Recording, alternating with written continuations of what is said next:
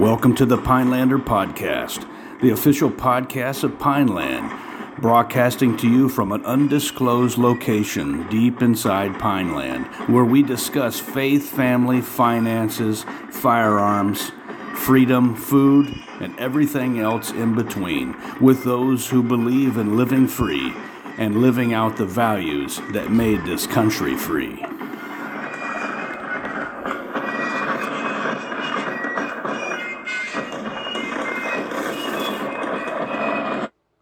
Welcome to the Pinelander Podcast. I'm your host, Paul LaFavor. I'm here with my Ranger buddy, Mike Blackburn. And today is Friday, the 28th of October, 2022. And, I just have to keep saying that I'm enjoying the cool weather, the changing of the leaves and all that. And it's great to finally get out of the hot weather. So I'm hoping that everybody out there is enjoying it as well. Today we have back in the G Base, by popular demand, we have Lieutenant Colonel retired Mitch Utterback, who is, amongst other things, what's that? Present for duty. Present for duty. Yeah, welcome, sir. Welcome. Well, I think what happened was he found out security was lax at the G Base, so he came to tighten us up a little bit.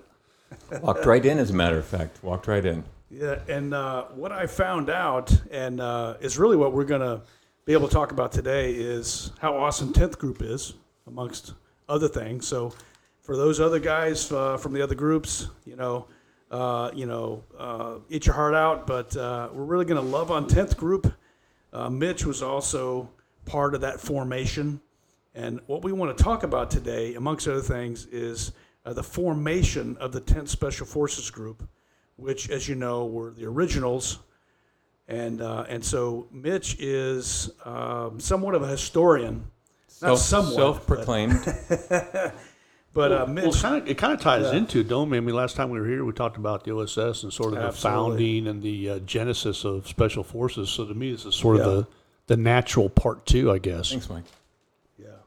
So Mitch, and before we introduce you, for guys, if you like what you hear today, you're going to want to go back in the annals of the podcast history and find that part one where Mitch is going to talk about the OSS. I'm sure he's going to talk about that a little bit today. But, hey, Mitch, without further ado, sir. Well, thanks, fellas. Glad to be back. You might want to change your challenge and password. I walked right into the G Base. They halted me. I said flash. They said thunder. And I walked right in. So an old one. Yeah. It worked. Nice. It always works. Yeah. It always works. Well, it worked with the locals, I mean. Yeah. Yeah, so I'm here with you guys today at your invitation, and partially my alerting y'all to the fact that I have, just last month, had the privilege of participating in the Special Forces Association National Convention in Colorado Springs that was commemorating the 70th anniversary of the creation of the Army Special Forces. Wow. They asked me to, this year, moderate a panel comprised of original members of the Special Forces, known as the Originals, and that's why 10th Group has that nickname. Happily agreed and spent the whole week with four gentlemen in their 90s and 91, Henry Bertrand, Von Saponsi, Clyde Sincere, and Richard Simonian. And I hope some of you listening may have heard those names. And you may be members of the SF Association, and they may be in your chapters. These gentlemen were just like us when they were in their early 20s.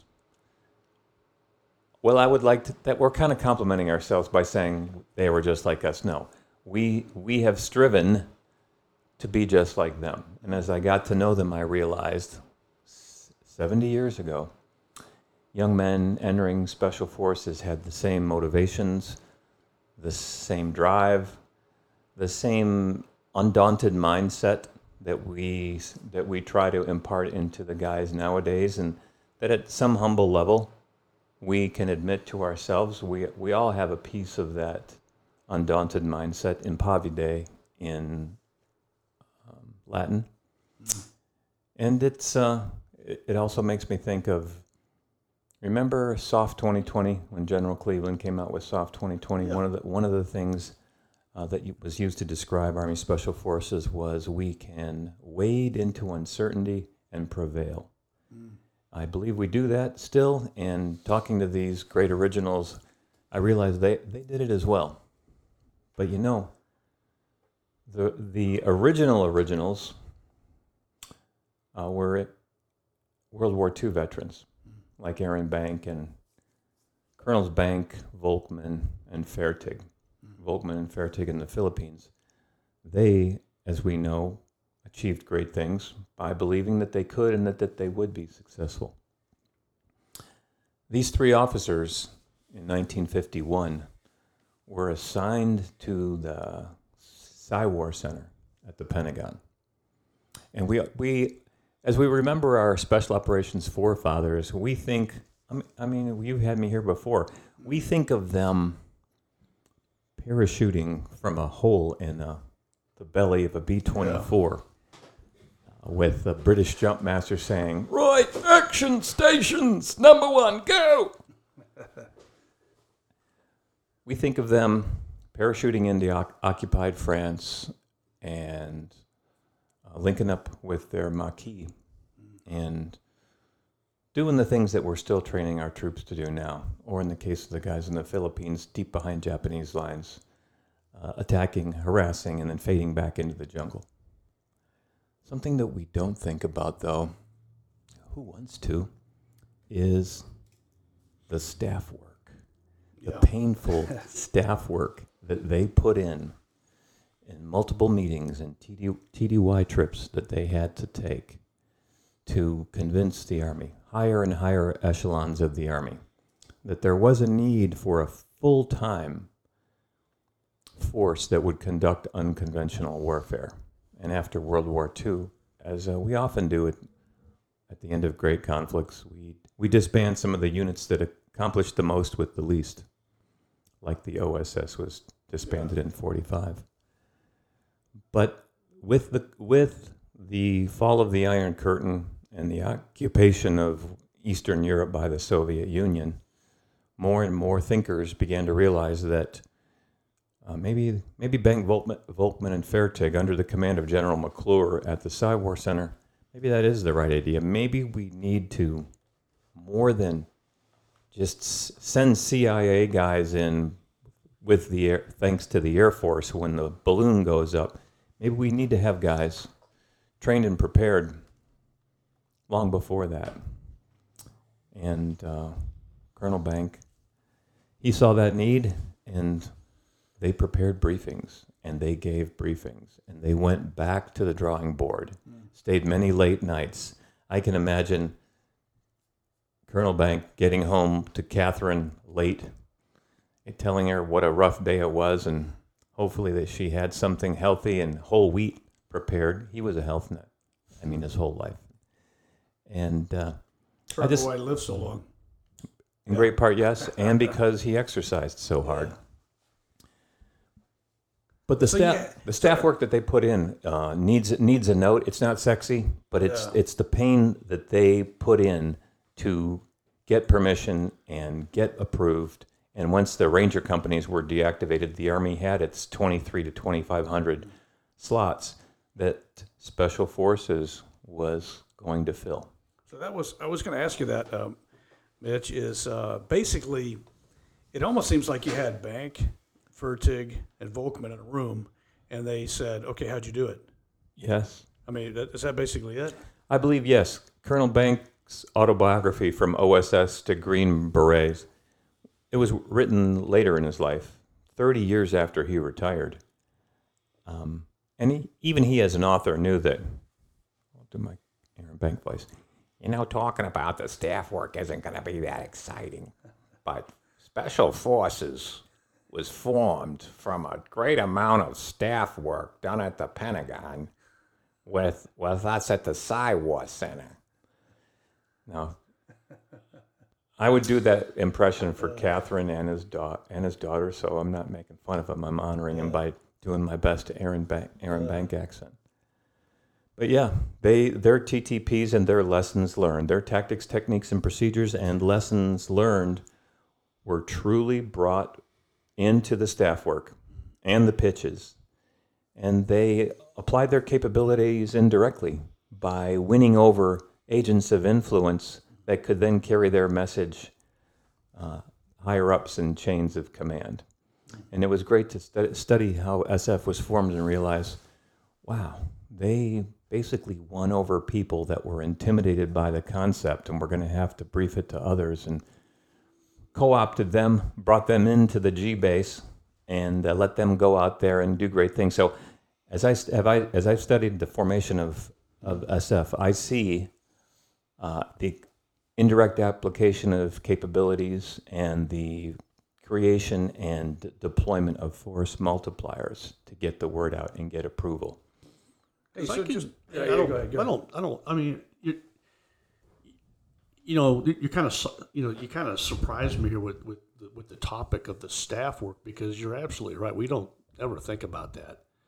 But I'm sitting here wondering, post World War II, you must have had a great deal of material, okay, from the European theater, and how they did business would be totally different than what they were doing over in the Philippines and in the Pacific. But when it came time to form Special Forces, they really, I'm imagining they're sitting down and they're bringing, going through all of that documentation and trying to bring it in and to form something that works everywhere, rather than just focusing on one theater or one area. Rather than a Eurocentric. And the other thing that comes to mind is, at least when I was in, SF guys get made fun of by other branches, if you will, the Navy and a lot of other places, because they think we worry too much about planning. We're or someone else is doing the planning, maybe in naval special warfare. But I mean, we in the Army, we get kind of anal. When you're working with other branches, you kind of see that we have sort of an anal nature to us as far as planning. But that's sort of in our lineage, I guess. Yes, indeed. It is. It certainly, you can't put that in a cool video. You can't put planning and staff work in a recruitment video. Hell, you can't even put cultural competency and cultural awareness in a recruiting video. Recruiting videos, I guess young guys they want to see tracer fire, multicam, motorcycles, the helmets and the cool guy stuff. If you can get a guy doing shooting a pistol and doing quick mag changes, in full kit and a pro mask, that's gonna get him to sign up. But the planning, our planning, I have a couple of examples of where, and you bring that. It's interesting you bring that up, Mike, because I have been on a JSET with the South Korean, the Republic of Korean Special Forces, where we did separate planning, and then we each pitched the plan for our mission. And when my ODA presented our mission analysis and our staff mission brief, the Korean SF team said, they basically did a 5W. We're going to do this, we're going to do this, we're going to do this. And their actual criticism of their American counterparts was, why are you doing the work of our brigade headquarters? You have done what the brigade staff does for us. They do that exact same thing, and then they hand it to us, and we execute. And this was in 2000, and I thought this is very illuminating to see. And I've found that to be the case in a lot of the other soft branches, where there's a higher element that always takes care of things, and the action guy doesn't need to be bothered with that. But I think the nature of Special Forces is different in that respect, where you can take that ODA and the higher staff's not going with you. That 12-man ODA has got to be able to do everything that higher staff would typically do in other Yes, organizations. that's right. So I think that's probably a really big difference between at least the Green Berets and SEALs and Raiders and some of the other members of SOF. One of my old units, A519 in Los Alamitos, California, did some waterborne training in the Pacific Ocean with the SEALs from Coronado, and some of the NCOs, E7s from 19th Group, came up with the plan for the entire day because they're going out in their rigid hull and their inflatable boats, and they're going to do stuff. They studied the tides, and they had nautical charts, and they were ready to do waterborne infiltration properly. They asked the SEALs who were joining them, the SEAL platoon that was going to be working with them, hey, what have you guys done for planning? What have you done for just 5-paragraph op order, and what do you got? You got charts, you got thinking about the tides and the weather conditions, and this SFNCO told me, he said, sir, what they said next distilled their level of planning perfectly. And for you SEALs, you may have heard this before. The SEAL said, we're just going to wing it, brah. There you go. Yeah, we're not trying to make fun of SEALs, but for those of us that have been in the SOF community, I mean, this is just the way it is, and it's okay. Yeah. On the other hand, we are just organized different to do really different things. and that was probably like a 25-year-old kid who was a wrestler in high school. Yeah. However, I have served in NATO Special Operations Component Command in Kabul, where all the hard jobs were filled by SEAL officers, and they did great stuff. So I want to give both sides, like the young SEAL saying, "Wing it, brah," and then the J3 at NSOC-A was a SEAL officer. Yeah, I mean, I think the big difference, is just down at that E7, E6 team level. Yep. That's kind of where you see a big disparity. We certainly don't want to turn this episode into the glories of staff work. No, let's move on from that in a minute. I had a question when you first posed this topic. The first thing I thought of was now 10th Group. I just want to make sure we get to this too. Is I believe they enumerated 10th Group, even though it's the first group, being 10th to fool the Russians, and there were 9 others.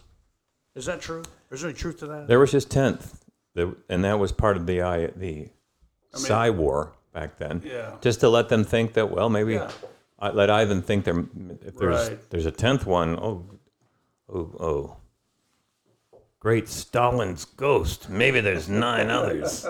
Hey, and then this is something I always wanted to know too, and I don't know, maybe just for my own benefit, but was Aaron Bank just the rankingest man? Is that how that worked out? Why wasn't Russell Volkman the first commander of 10th Group?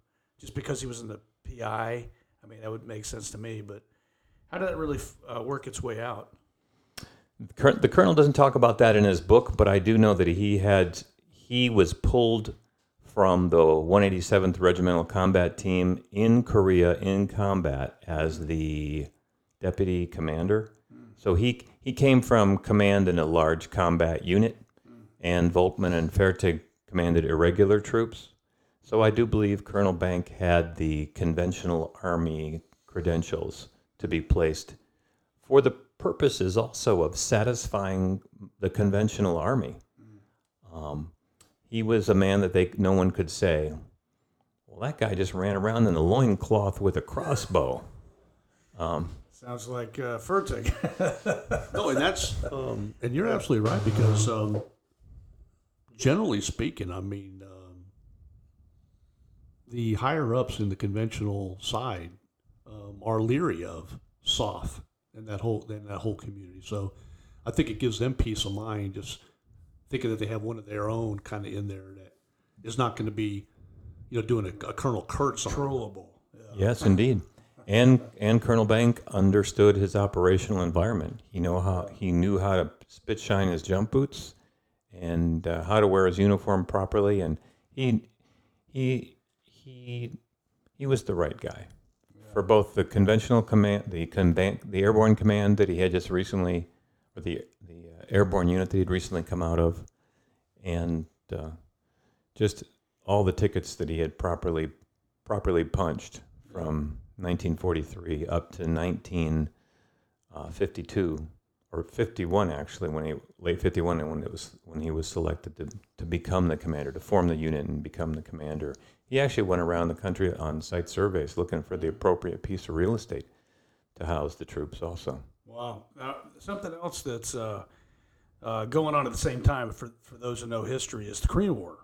Yes, I mean, so we have 1950, 53, but height of the Korean War, 51, and we have this. I think I know there were some SF qualified guys that made their way to Korea. Yes, indeed. But there was no formation that went over there. Right. There might have been a different, I don't know, woulda, coulda, shoulda, but from my understanding, and I think this is where you're going to go, is they wanted to put the 10th group in where they thought they would be used the most for the next big one. Yes, indeed. Yeah. Yes, the Korean War, remember it was called a police action? Yeah. And that polite euphemism. No, police action is a sobriety checkpoint. This Cost 100,000 men. Yeah. Yeah. That's a big police action. But so much of the Department of Defense was familiar with ground combat in Europe and expected that that's where it would happen again. Yeah. And that was going to be the main effort. Yeah. And briefly, though, several hundred Special Forces guys that had been in the newly constituted 10th Group were sent to Korea to try to do some unconventional warfare, and it's fairly well documented that they were not that successful. Yeah. Trying to do the same things that they did. There's a pretty good book on that. It's called White Tigers, and it kind of outlines some of the work they did in North Korea. But yeah, it was kind of not enough. Mm-hmm. It was like piecemeal, shotgun blast, and not to discredit the planning of it, but yeah, it just didn't really make a mark. And right. And even now we wonder, well, how much of a mark would we make? Yeah, exactly. Over there. Yeah. But when Colonel Bank decided that it would be that Gruber-Riley part of Fort Bragg, known as Smoke Bomb Hill, it was fairly disused and dilapidated in 52 when he went to look at it. Those First World War buildings. And they were that World War II construction. Okay, yeah. But so when Colonel Bank describes 5-foot tall weeds and buildings that needed to have the pigeon crap swept out of them, and they had to doctor them up, I thought, my goodness, wait, those were 30 years later. Those were the same buildings I showed up when I reported to 3rd SF Training Company on Smoke Bomb Hill.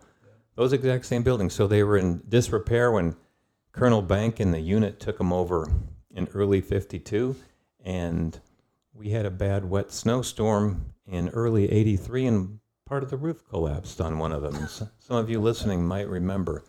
Well, they were still around when I went through ANOC in 1990, I think. Yeah, me How too. about that? There's some, and this always comes up, there's something to be said about the contract for temporary buildings and the quality of materials and the quality of workmanship that went into building temporary buildings in the early 1940s. Wow. How about that, huh? So they had if I understand this also, and you may get into this, so just stop me, but I'm pretty sure he had like carte blanche to like get, I know they had the Lodge Act. You had this ability to get some of this talent from Europe And so there's a lot of folklore surrounding the formation of 10th Group, how they get these, fighters from, guys like, help me out, the guy that was a Finnish. You're thinking of anglicized name Larry Thorne. Yeah, Larry Thorne. There you go. Lauri Torni. Yeah, I didn't want to say it because I was gonna slaughter it, but yeah. Yes. So they got those 2,300 billets from the disbanded Ranger companies. They selected Smoke Bomb Hill and the buildings there, and it's in his book and well documented that on June 1952, Colonel Bank activated and assumed command of 10th Group, and it was just a handful of men. But by 1953, by the spring of 1953, they had brought it up to over 1,700 men. You mentioned the Lodge Act. There was a bill passed, I believe Senator Lodge. It was the Lodge bill, and it was something similar to what we have now. Service in the U.S. military, honorable service for a period of years in the U.S. military, gives you a U.S. citizenship. And the Eastern Europeans that were fleeing their countries, that were falling under the domination of the Soviet Union, were key people. As Colonel Bank called them, lodge men. I was looking for lodge men. And that's lodge, not large. Lodge men, Eastern Europeans who had fled their country as young men, who had served in the military and became U.S. citizens, if they could get a security clearance, they were prime candidates for membership in 10th Group. They were the foundation of individual teams. If there was one lodge man on a team, the language that he spoke as his native tongue became the target language of that team. Wow. And they studied his language, and he was the primary instructor for all things culturally related, area familiarization related, guiding the area study. And it's interesting also, these lodge men were mostly demo men from my research. That's fascinating. I didn't know that was the nemesis of, the genesis. I didn't have enough coffee today, of really the language program. So you can imagine this guy kind of, in the team room, whatever, be it Polish. I would imagine a lot of Polish. Yes. And you can see the different letters, different words on the wall. So the team room was kind of like the school room. Indeed, it was. And they tried to get guys to speak as much of the Eastern European languages as possible during the duty day. And there's always some amount of aggrandizement when it comes to, I've read stuff where if you walked by a team room, you could swear you were in a foreign country because of the foreign languages being spoken. Like, no, not always. But there was regular language training, and they really wanted these guys to, like we all have been. Before language school was mandatory for SF, you still had the command language program, and you had to have enough of language ability to at least let people know who you were, so that they could help you or leave you alone, is one way to put it. I like, and I'm sure most of you guys are listening, you may not, is the original symbol of 10th Group has a Trojan horse on it. Mm-hmm. And I want to just make sure we get that out there too, because that definitely needs to be a part of this. Yes, they created within the unit. They came up with the distinguishing unit insignia. The before there was the crest that we know now. It was a shield with a Trojan horse on it, and evoking the story of the wooden horse being left outside the gates of Troy as a gift, filled with about 30 Greeks on the inside, and Troy brought them in, and they slipped down, and you can see the Brad Pitt movie, I think, and that'll tell you about it. Fill in the details. But it was good but that didn't come about until they were transferred to Germany. Yeah, so that's the idea is back then you had an East and West Germany. You had Berlin was also separated, and you had the Checkpoint Charlie. And then Not yet. Oh, not yet? Okay. No, when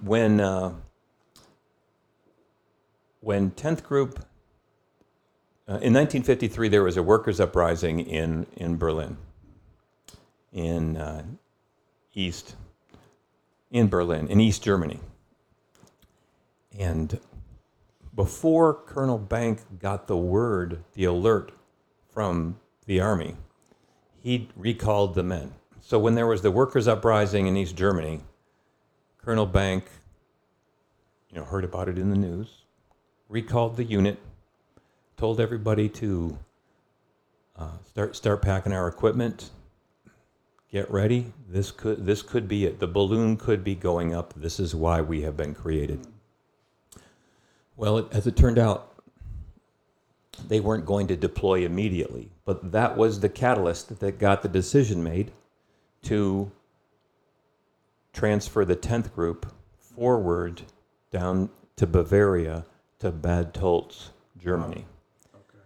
They did not board the ships in Wilmington until early November of 1953. But before they boarded the ships, the unit was split. Some men went to form the 77th Special Forces, which was constituted in September of 1953. The three of the four originals that I had the privilege of spending time with at the SFA convention, three of them got on the ship in Wilmington, North Carolina with Colonel Bank and sailed across the ocean to Bremerhaven, Germany, and then Long train ride down to the Bad Tolz Bahnhof, and then a walk from the Bahnhof to the Flint Kaserne, the former SS officer school in Bad Tolz, which is a beautiful compound. Yeah. But the originals told me that the advanced party, some of the officers and warrant officers that went on ahead, had let a few cats out of the bag. Their OPSEC wasn't perfect because as the guys got off the train at the Bahnhof in Bad Tolz and they started walking up, kind of uphill to Flint Kaserne, they walked past large civilian apartment buildings. And each of these guys remembers the German civilians leaning out their windows and pointing at the guys marching, not necessarily marching, but walking. And they didn't really have anything to distinguish them, but the German civilians leaned out and called to them, Fallschirmjäger, Fallschirmjäger, Fallschirmjäger, which is paratrooper in German.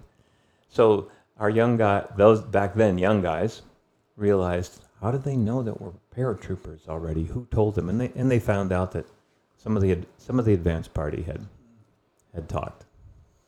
I'm still. You guys were both there, Bad Tolz. How did SF swing that beautiful facility? Was that just luck? I cannot imagine that happening. Hey, why don't you guys head on down there, and we got some nice buildings down there for you. That's a great question, Mike. I know that there was a 7th Army NCO Academy there when 10th Group was there. So the Bavaria, as West Germany was partitioned, not only was Berlin partitioned by the Allies, but West Germany itself was partitioned by the Allies. And the United States lucked out and grabbed southern Germany, Bavaria. So if it was a SS military base just 7 or 8 years before, I'm sure that we looked at it not long after the occupation forces came in and realized, man, this is a beautiful compound. Big quadrangle. Because this was an SF officers school, Olympic-sized pool, large athletic fields, great chow hall, everything that our Schutzstaffel is going to need.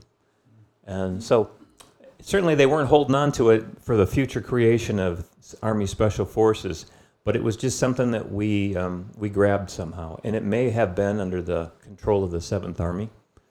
That's a good question, though. I wasn't able to be there myself. I was at Panzer Concern when I got there. But yeah, the old timers, they always talk about Toltz. I wanted to ask you this too, and I'm just kind of probably hitting those folklore questions, but is there any truth to the Flash? Aaron Bank, the Flash, they didn't have one, pool table. Is that true? Well, there wasn't a Flash. Even photographs of General Yarborough at Bragg in '62. Speaking to President Kennedy, he didn't have a Flash.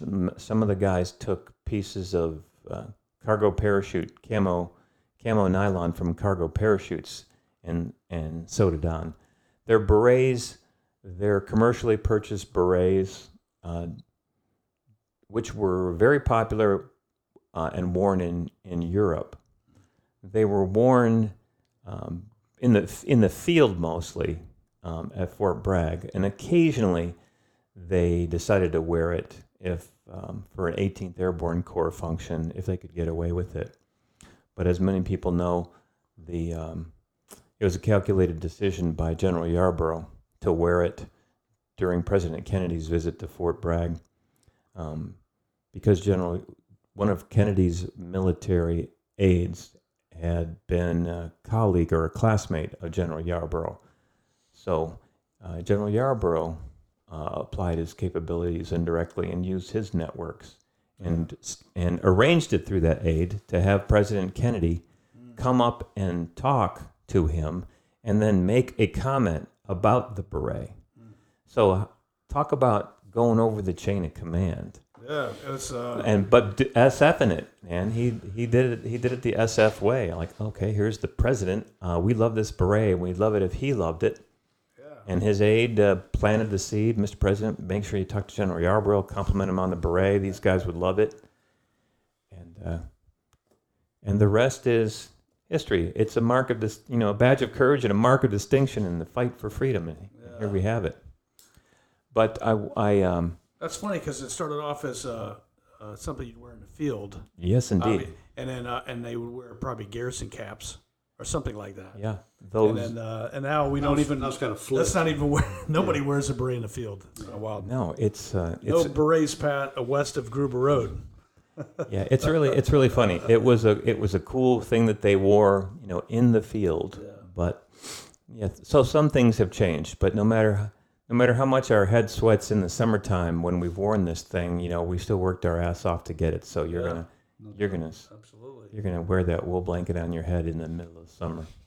Hey, so I'm not sure if you're going to cover this also, but I've always wanted to know about with the formation of 10th Group and the SF doctrine.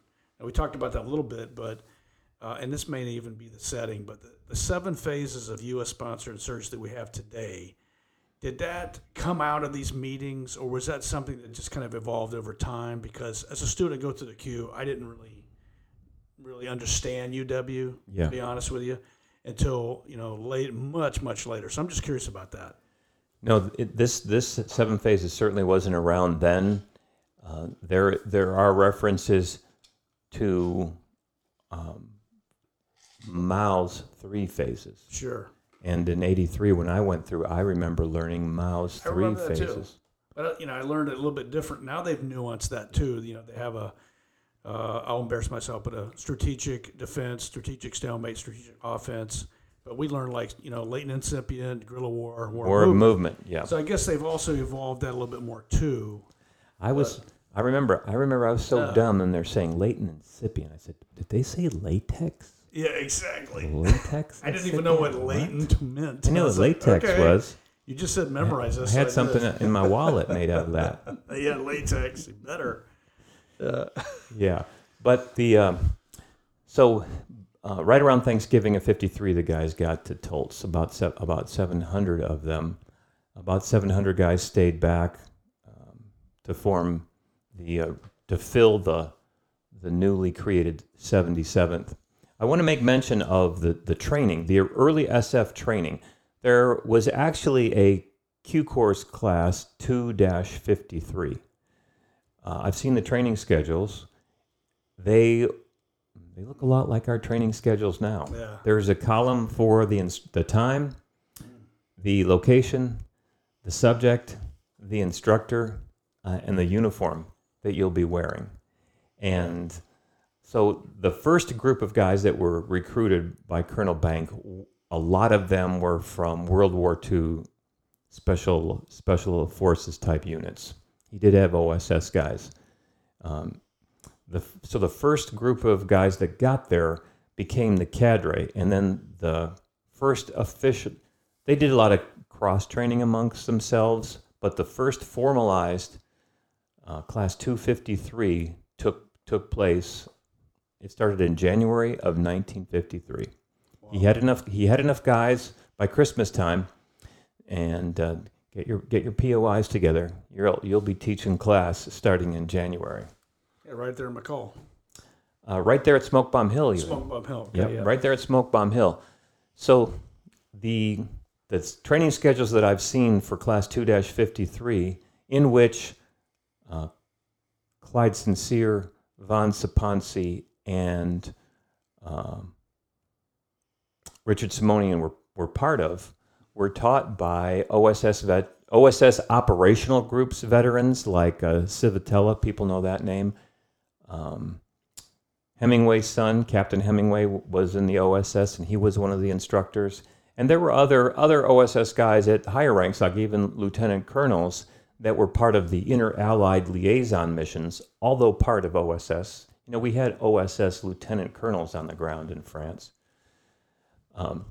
These guys were the instructors, and the program of instruction included things like conduct of a raid.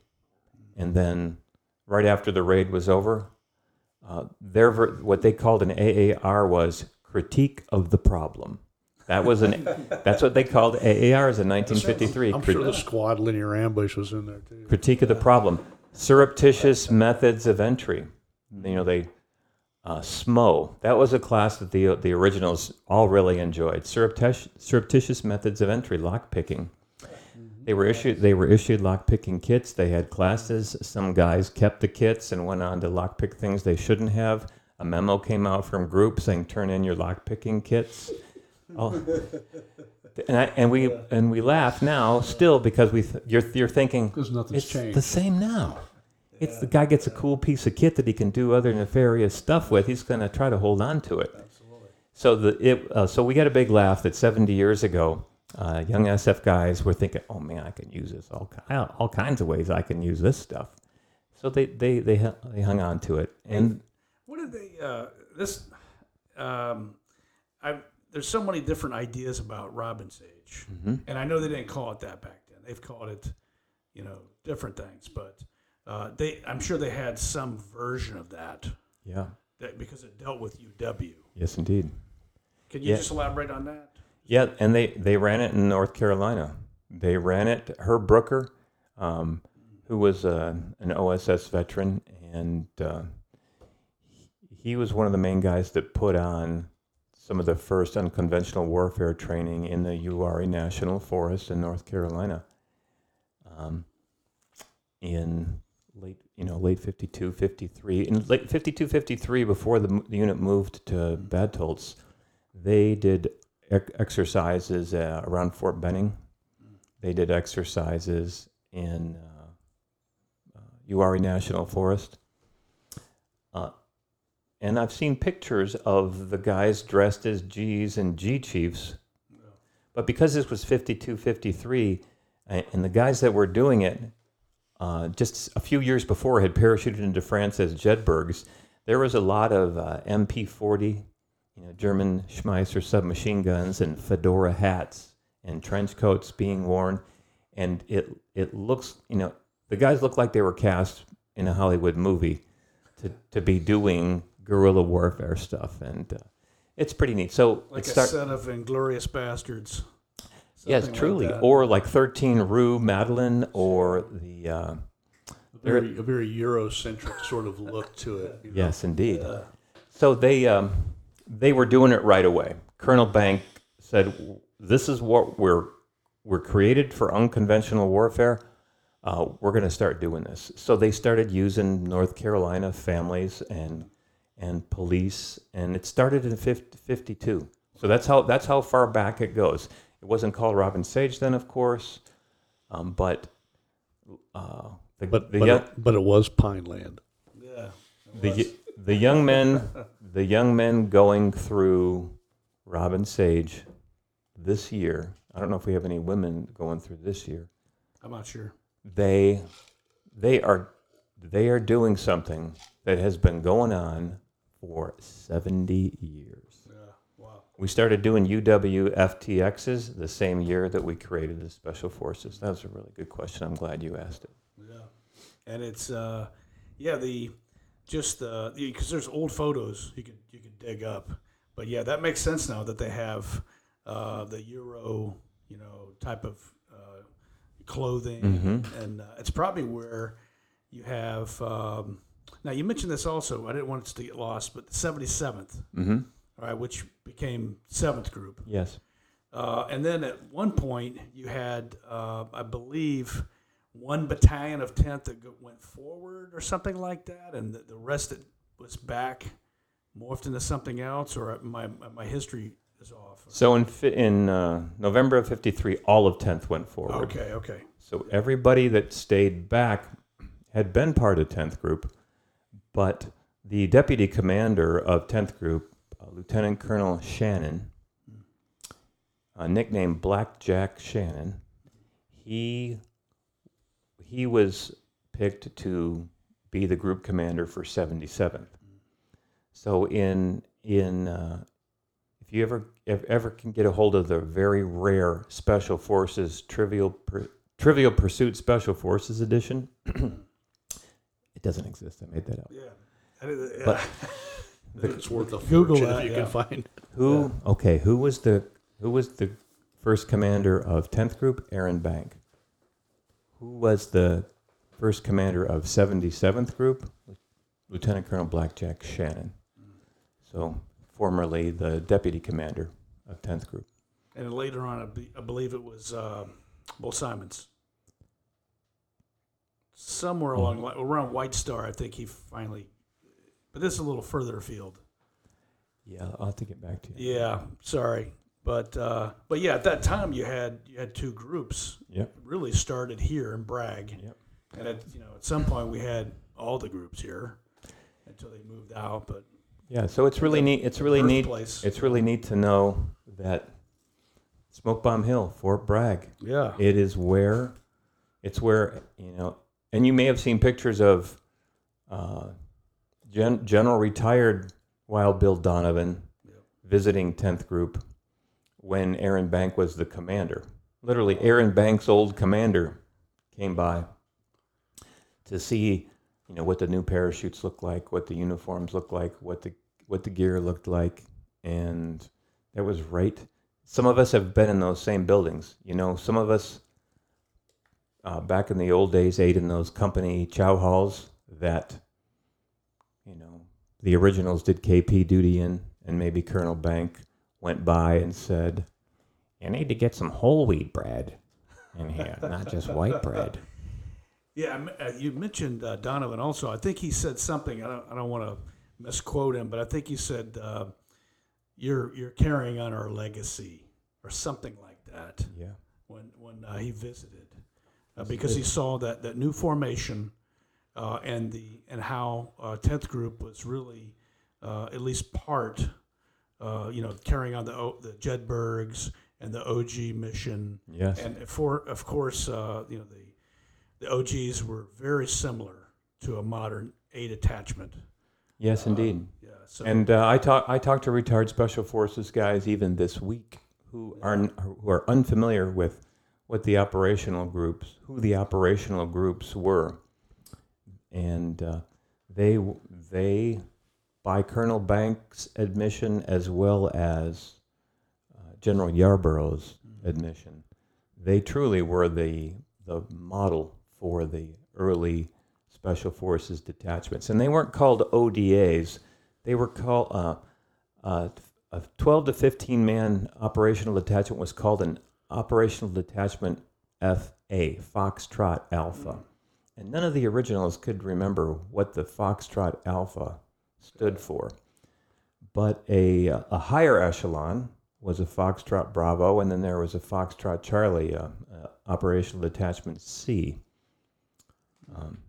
And they were constituted to have interaction with a higher level of resistance leader, a higher level of area command.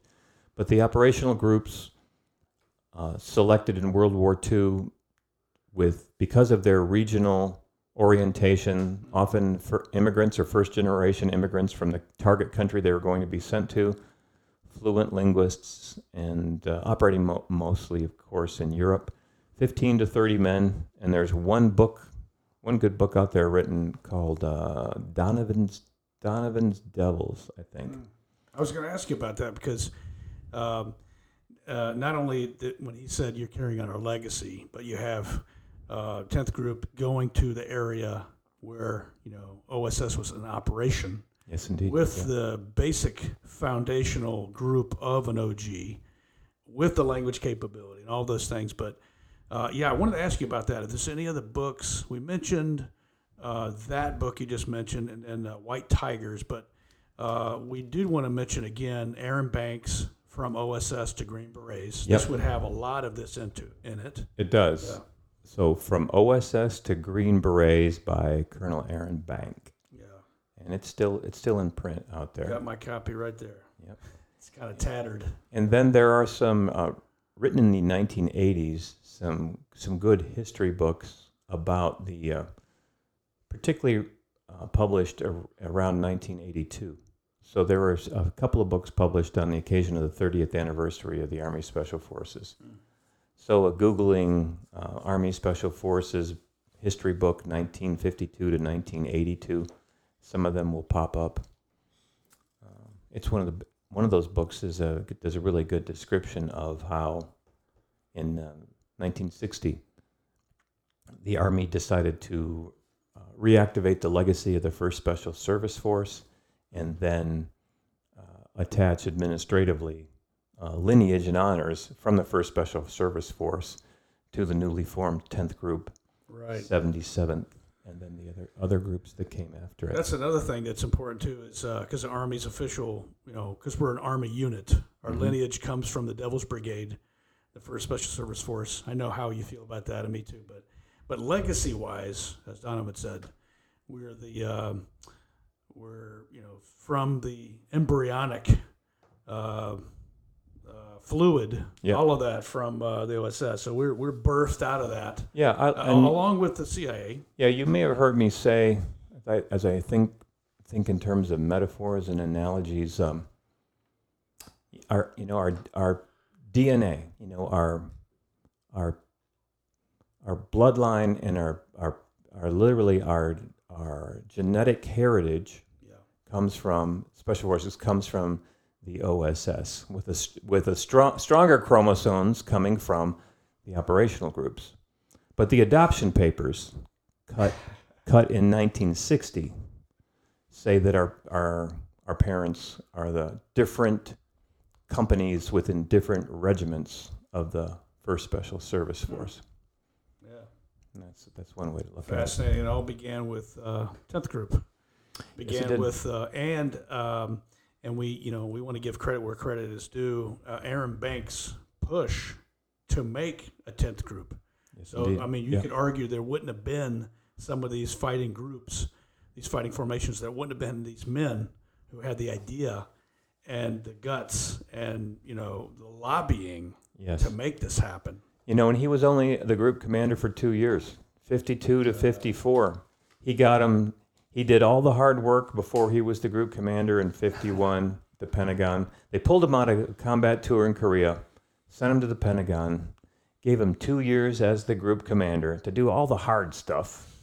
But he got us all the way to Germany, got everybody trained up.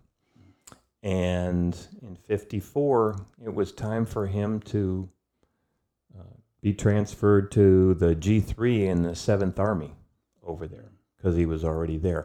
And that's when Colonel Ekman became the group commander. So the second commander of 10th Group was Colonel Ekman.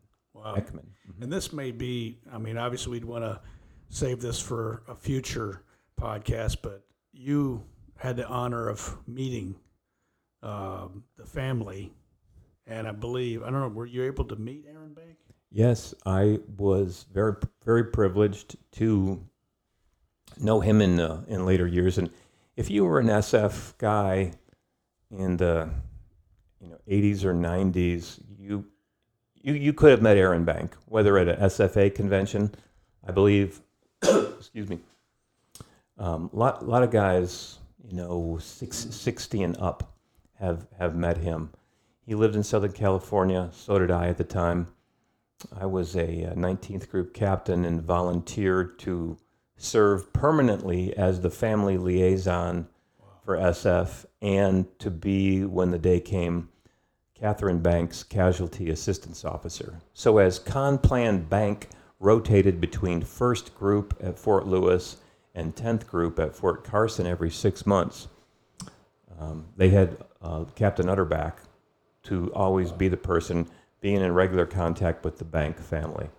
So I have spent many times visiting with them both, holiday dinners at their assisted living facility. And during that sad time when it finally came, was Catherine's CAO and her escort during the funeral, and helped pick out the awards and decorations to be pinned on. I pinned them on Colonel Bank's blazer, selected his regimental tie. This is a point of historic interest that Colonel Bank was buried wearing the Special Forces regimental tie, Special Forces Association blazer, with his ribbon rack, his jump wings with combat stars, and his World War II combat infantry badge, or retroactively awarded CIB, and buried holding his green beret, clutched in his hands in a dignified way over his stomach. Wow. What an honor that you had you had a chance to serve the father of Special Forces and the family. Truly an honor. Be a part of that history. Let me ask you a question. When 10th Group was organized and these various personalities from the OSS community and what have you are coming in and checking on and helping and assisting and seeing how everything's going, were there any members of the 1st Special Service Force that were involved in that? In my research, there were, correction, there were members, it is said, of World War II airborne units, 1st Special Service Force that served in the unit. But they were not people that Colonel Bank recruited directly himself. He handpicked some of the officers that he served with in the OSS. Yeah, I think that says a lot too, just that as well. Yeah, his preference was for combat paratroopers and OSS members to help him stand up the group headquarters. This is obviously affected the DNA of 10th Group, and I think getting us forward, getting us started forward. But I don't know. I mean, I had just one real quick question. Is Special Forces today? Are we doing the things that we need to be doing for tomorrow's threats? Are we focused? I mean, I know this is completely subjective, but do we feel like we're the organization is training where they need to be training, spending the time where they need to be spending the time? Is UW the big thing that really needs to be taking up most of our attention now, or is it something else going on, or what do you think? My personal assessment is UW is the right focus. There are JSITs going on in innumerable European countries right now. Foreign internal defense and security force assistance is ongoing. But the day may come when UW is given back to us.